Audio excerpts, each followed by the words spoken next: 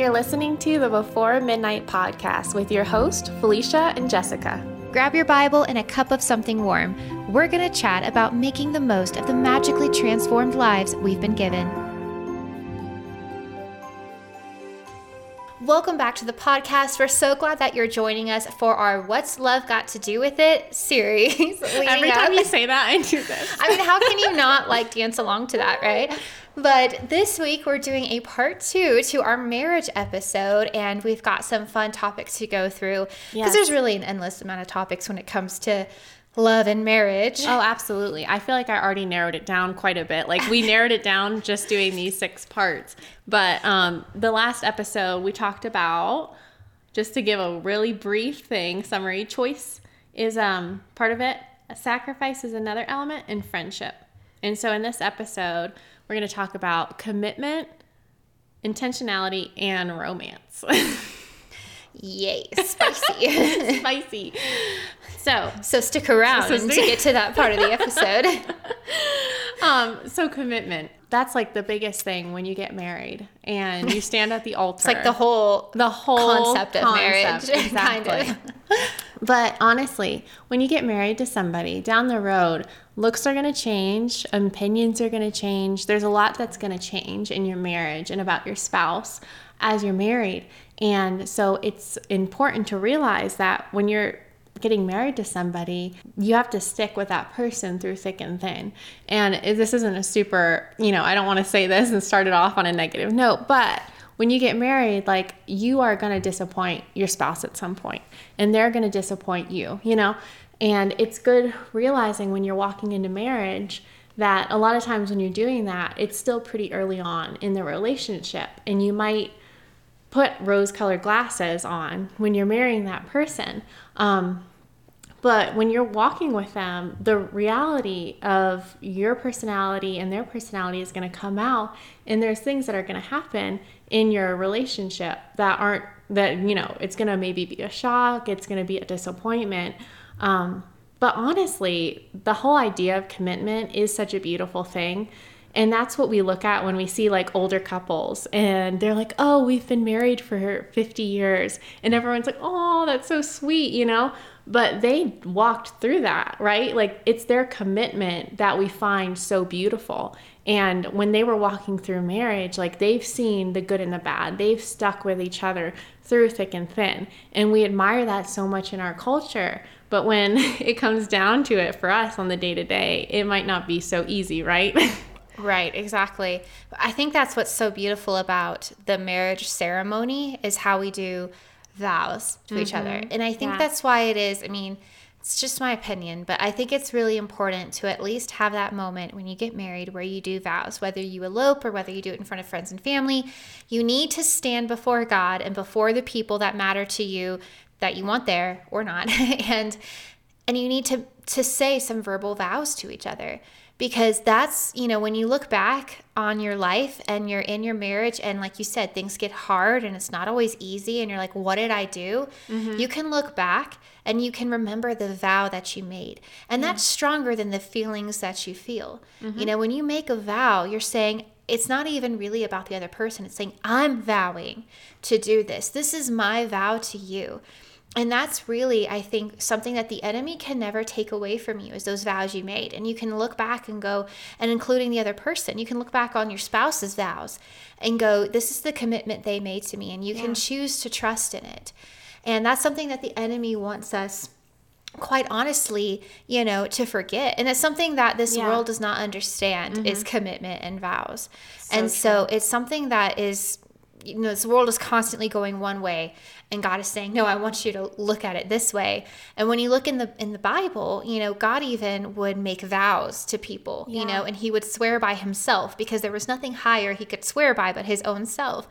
And he would make vows. And so that's why it's such a godly thing for us to stand and vow to each other, ourselves to each other for the rest of our lives. And it really shows that commitment, but it's walked out in the everyday, like you said. But it is one of the biggest ways you can show love to the other person is to just remain committed to that marriage and remain committed to making it great. you know? Exactly. Not just like, oh, well, I'm still married to you, so you should be happy. It's like, no, commit to like making this a great marriage and to have fun. I mean, how terrible would it be to like be with someone that just like doesn't really care to have fun in life? Like that would be so sad. I know. And I love that you said that the world doesn't commit, like they don't like commitment, right? It's scary for them.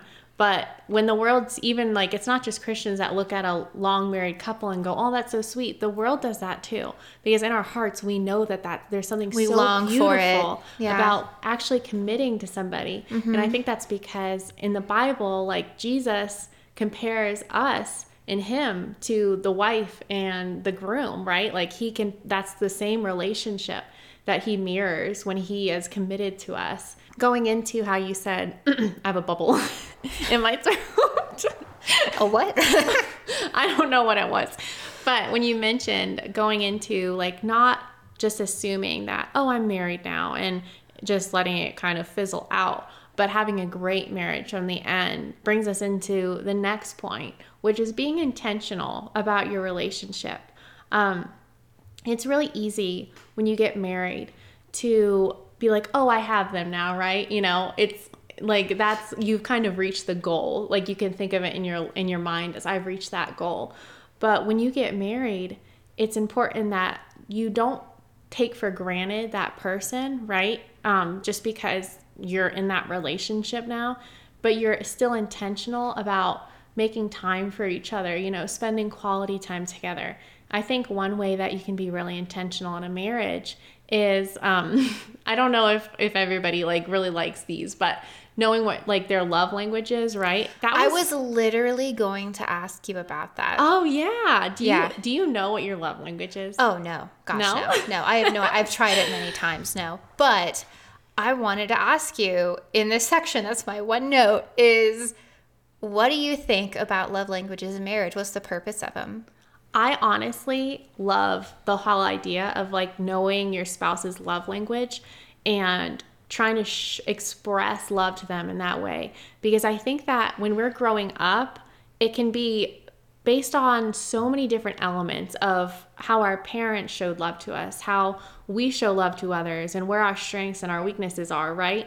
Like the way I feel loved and the way that I express love to Brian might not be what makes him feel the most loved. So I really feel like it's actually super important because my love language is words of affirmation and Brian's love language is acts of service, right? But naturally, the way that I would show love to people is being like, oh, you did such a good job today. And, oh, I love your outfit. I love your hair. Like, because I know that that's what makes me feel so loved. So I'll express it to Brian that way. And in the beginning of our relationship, I was like all words and he's acts of service. Yeah. And so he would show me love by, you know, making me breakfast in the morning. And it's not that I didn't appreciate that. I really did. But when you understand each other's love languages, it's like, okay, I know that me just saying so many good affirming things to him might not do as much good and might not be as powerful as being like, okay, I know that if I pick up this thing or clean the house right now, it's gonna like, you know, be extra for him than me just giving him words of affirmation all the time. I think that's a good way to look at it because unfortunately, I think, you know, as this book, The Love Languages, has gotten super popular in the Christian circles. Yeah. I feel like it's really easy to start using it like a personality test. Yeah. Like a lot of people, I think, use personality tests. Like they're great when you kind of want to learn about yourself and kind of figure out, okay, what are my weak spots and how can I be on the lookout extra in those areas, right? Like kind of showing you a roadmap for growth. But instead, a lot of times they end up being like, well, here's why I'm this way. And you just have to deal with it, right? It's like self-focused instead of like the love language is supposed to be about focusing on the other person. But I have noticed that a lot of times when I hear people talk about love languages, all they talk about is their love language and how they need it this way. And like, what I hear is people will talk about how they need love this way, right? Like this is their love language. I hear love this way, which is fine. But then they're like, so I do this. Like, this is what they do. Yeah, that's the exact opposite. And it's the opposite of what it's point. supposed to be. It's like, okay, it's good to know thyself, right? You know, okay, this is how I receive love, so that maybe I can communicate that to my spouse. But just because you, like you said, like to hear words of service, no, what is it? Words of affirmation. Words of affirmation. You know, it can be easy for you to then excuse, like, if Brian's in a bad mood, it's like, well, I tell him he's awesome all the time. So it's like, I don't know what his problem is, you know, and it's like, well, but that's not how he hears love, you know, and it's just so important to remember that if you go down that road of love languages and things like that, it can be a very great thing to learn more about yourself. But the point has to be about, how can I serve this other person better? Exactly. And when you go out of your way to love someone in a way that they personally appreciate it, then they're going to want to find a way to love you the way that you appreciate it, right? Like, it begets the other. And so, but you can't just sit around and wait for the other person to figure it out before you take that step and do it. So I think that's just like a really good way of looking at it, of like, yeah, it's good to know yourself, but the point is to know how to serve the other person. Yeah, and another area that it helped with is that if I was struggling and Brian would be like, okay, well, I just cleaned your car, right? Or I just did something like this. And in the beginning, when I didn't realize that that's what love looked like to him, it would be like frustrating. I'm like, okay, I'm very grateful, but you know, what I really wanted right now was this. But that's like the selfish way of looking at it. And then you realize, oh, well, he's expressing love to me right now. It's actually super healthy, because then you know they're trying to express love. You're just not seeing it in the same way. So I honestly think it's really both sides. Like, you have to be able to be sensitive to how they're communicating to you and see that for what it is, but then also make sure that, you are trying your best to communicate love to that. Doesn't mean you always have to do it, right? Like, it doesn't mean you always have to do everything for the person. You know, it's like, we're all adults here, and we should be mature. but when we are trying to communicate that love, just kind of asking ourselves, like, okay, am I doing this to make myself feel like a good wife? Or am I actually thinking about the person? I mean, I used to throw Jeff these birthday parties, and they were really, really good. And he really, really loved them and appreciated them. But I would surprise him on the day of, and he wouldn't know the theme or anything until that night. And while he really appreciated it and he would have a good time, you know, he also is someone who looks forward to things. And so when I realized that, I was like, you know what? Because I want the satisfaction of surprising him with something great, I'm kind of taking away a piece of it that he would really enjoy. And that's looking forward to it and having an expectation of it and helping to plan it and things like that. And so this past year, I told him my idea, and we kind of planned it together. And it was great because, like, he was so excited, and he got to help plan it, and he got to look forward to it. And that was something where I felt like, in a way, I kind of sacrificed, quote, right? Like, it wasn't that difficult, but like kind of sacrificed what I thought would be fun for myself. And traded that for something that he would actually truly love. And that was like the point. I mean, the point of a birthday is to celebrate the person, right? So kind of like, just, it could be in the small things like that, of like, what would truly make this person happy, rather than just make myself feel good about what I'm doing. Exactly. Just like, honestly, just learning the other person, right? And this, being intentional in your relationship, it goes outside of marriage. Like, I was listening to a sermon this morning. We've already popped this bubble before, but it's not actually Wednesday when we're filming this. It's on Sunday. Oh, yeah. And in the sermon, it was talking about the same thing, but it was talking about our relationship with Jesus, like being intentional in that, and spending time with Jesus, even on those days when you're not really in the mood, right? Because there's days when God has answered a prayer, or, you know, you feel really connected to him. But then there are going to be days as you walk with Jesus where you're not going to feel, it's not going to be very feeling based, but still being intentional about spending time with God. Same with friends, you know, same with parents. And the whole love language thing, like, my dad is not a gifts person. That's another love language, is like gifts. He is not, you know, and so I'm trying to think about other ways of, like, maybe quality time or something like that, you know? So being intentional can be in many different aspects of your life besides just marriage. So the last aspect of a way to show your, well, let me start over. So the last point that I want to mention when we're talking about what love looks like in marriage is romance. Ooh. And we said we were going to get to this, so we've arrived. But it was very interesting because when I looked up the word romance, it mentioned when you court somebody or when you woo them.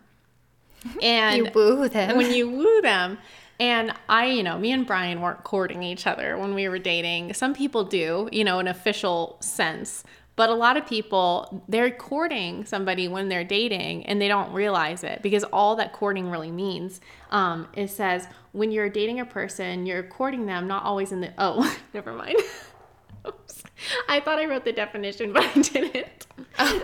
But all that courting really means when you're dating somebody is like when you're trying to get them, right? You're dressing really nice. You're looking your best. You guys are going out on dates. So you're trying to convince them to be in a relationship with Exactly. you. Okay. You're like actually putting effort into the relationship. Yeah. And you're going out on dates. I mentioned that. Like, you're buying flowers or buying stuff for a guy, whatever guys like. I still haven't figured out what guys like, to be honest I don't know. Buying them like oil for their car. I don't know. Who knows? If anybody knows what guys like, you can comment below. Please. But just like that's kind of what romance is. There's two sides to it. Like there's the obvious side of what romance looks like, but then it's also just still putting in that effort. And we've kind of talked about this a lot in different ways. But it's crazy because I've heard this a lot, is that a lot of spouses touch their phone more than they touch their spouse, which is crazy. Wow. It's very weird, but I'm sure there's days when that's true for me and Brian too. Mm-hmm. But it's so easy to get into your day-to-day and you're just doing you're going to work, you're making dinner and all that stuff. And the romance, like intentionally wooing that person, as weird of a word as it is, like giving kisses to them or giving them a hug just because that stuff just being sweet, like that stuff kind of fizzles out if you're not intentional about it, which we were just talking about intentionality. Yeah. But I guess all of this stuff really just points back to that idea of continuing to do for them what you did when you were dating, right? Mm-hmm. It's like being intentional about spending time with them, romancing them, being a friend to them, all these things are such huge elements in marriage. And when we take time to focus on those things, marriage is going to become better and better. And I know I mentioned that in the first episode, but I'm really passionate about that idea because I know a lot of people are afraid of marriage more and more these days because they think that once you get married, it's like all about work. It's like, it's hard, it's work, you're just doing this. The feelings disappear and now I just have to live with this person. But honestly, like the longer I've been married to Brian, I literally love him more, It's like you love them more and it might not feel the same way that it did in the beginning, but those feelings become deeper and you have a friend, you have someone that's committed to you through thick and thin. It's like all these things are such beautiful elements of marriage. It's so true. And the enemy would love nothing more than to distract you and to keep you from growing that kind of strength in your marriage. And I think practically speaking for me, a lot of times romance, a lot of what that is it's just making the other person feel valuable. To me, I think that's a lot of what it is when you think about when you are dating, bringing them flowers or taking them out to eat or saying sweet things, looking nice. It just shows that like, I value you. You are valuable to me. You're worth pursuing. I think you're a treasure. Like that's really what romancing truly, I think at its heart truly is. Yes. And so, yes, there can be like, the grand moments of romance where you go off on an anniversary trip and you make it really special. And those are great and those are important because those are milestones we're celebrating. But it can also, like you said, just be in the way that you grab their hand or kiss them or just tell them that they look nice today. It's just about making the other person feel valuable. And at the end of the day, I think that's really what we're called to in our marriage is, God sees us as so valuable. Jesus saw us as so valuable that he gave his life for us. And so we can mirror that in our marriages and remind each other of that by showing that, hey, I see you as someone who is so valuable to me. I chose to spend the rest of my life with you. I mean, that's kind of a big deal, right? Like that is a big commitment. It's bigger than a 30-year mortgage. It's bigger than like anything else that we can really do. For sure. And so just kind of reminding that person of, hey, like that decision I made, I meant it because you're that valuable to me. Yeah. And just doing that in the little ways, I think will really go a long way to show love in marriage. Exactly. And like showing romance, and doing those things that we mentioned, it reminds them that we still feel that way, right? Yeah. Because if we stop doing that, it can be very tempting for that person. The thoughts set in. It's like, well, they felt that way then, but maybe they don't care about me in the same way anymore. Maybe they regret this decision. But when you're intentional about these things, it reminds them, they still are happy to be with me. Mm-hmm. And I think it's huge when you mention that, the enemy wants nothing more than to destroy your marriage. It's because so often God points to marriage as, the reflection of our relationship with him. And so he doesn't want us to experience that on earth, right? Right, exactly. And if I can say this too, something that I love learning about is in medieval times. We know that the knights of the medieval times would use their swords to fight and defend and protect women. And that's just such like a beautiful picture of what the husband is called to do in our marriages, right? They go out, they take ground, they fight, they protect, they lay down their life. But what the woman would do, right? If you think of like a princess in that time, in medieval times, she would take the sword and she wouldn't use it to do what the man would do. But the man would kneel before her and she would use it to knight him. And I think what's beautiful about how the women would actually knight the men is it reminds them of what they're fighting for. She calls him up to a higher level of living and goes, this is who you are. You are a knight. You are a brave warrior for this kingdom. Now go and defend us. Go and protect us. Mm-hmm. And as women, we have been given a very precious gift with our husbands. They are the warriors of God, right? They are the ones who go out and they take ground. And not that women can't do that either. Mm-hmm. But in the spiritual realm, the men are the warriors. They're the fighters. And what we women can do in our marriages, and talking specifically about how we can show love in our marriage, is we can use our words and use our actions to not just, like we said, pick out all the faults or, explain why we should be treated better, but to actually call forth the man and the warrior and the knight inside of them, the prince that lies on the inside of them, and call them forth to a higher level of living. And when we do that, the enemy is terrified of that. He's terrified of a man who's willing to lay down his life and a woman who is willing to call her husband higher and to support him and respect him in this way. And if we do that, you're going to have such an amazing marriage. And no matter what the enemy throws your way, you can have something solid and firm to stand on through all the years ahead. I love that. That is so beautiful. I've never heard that before.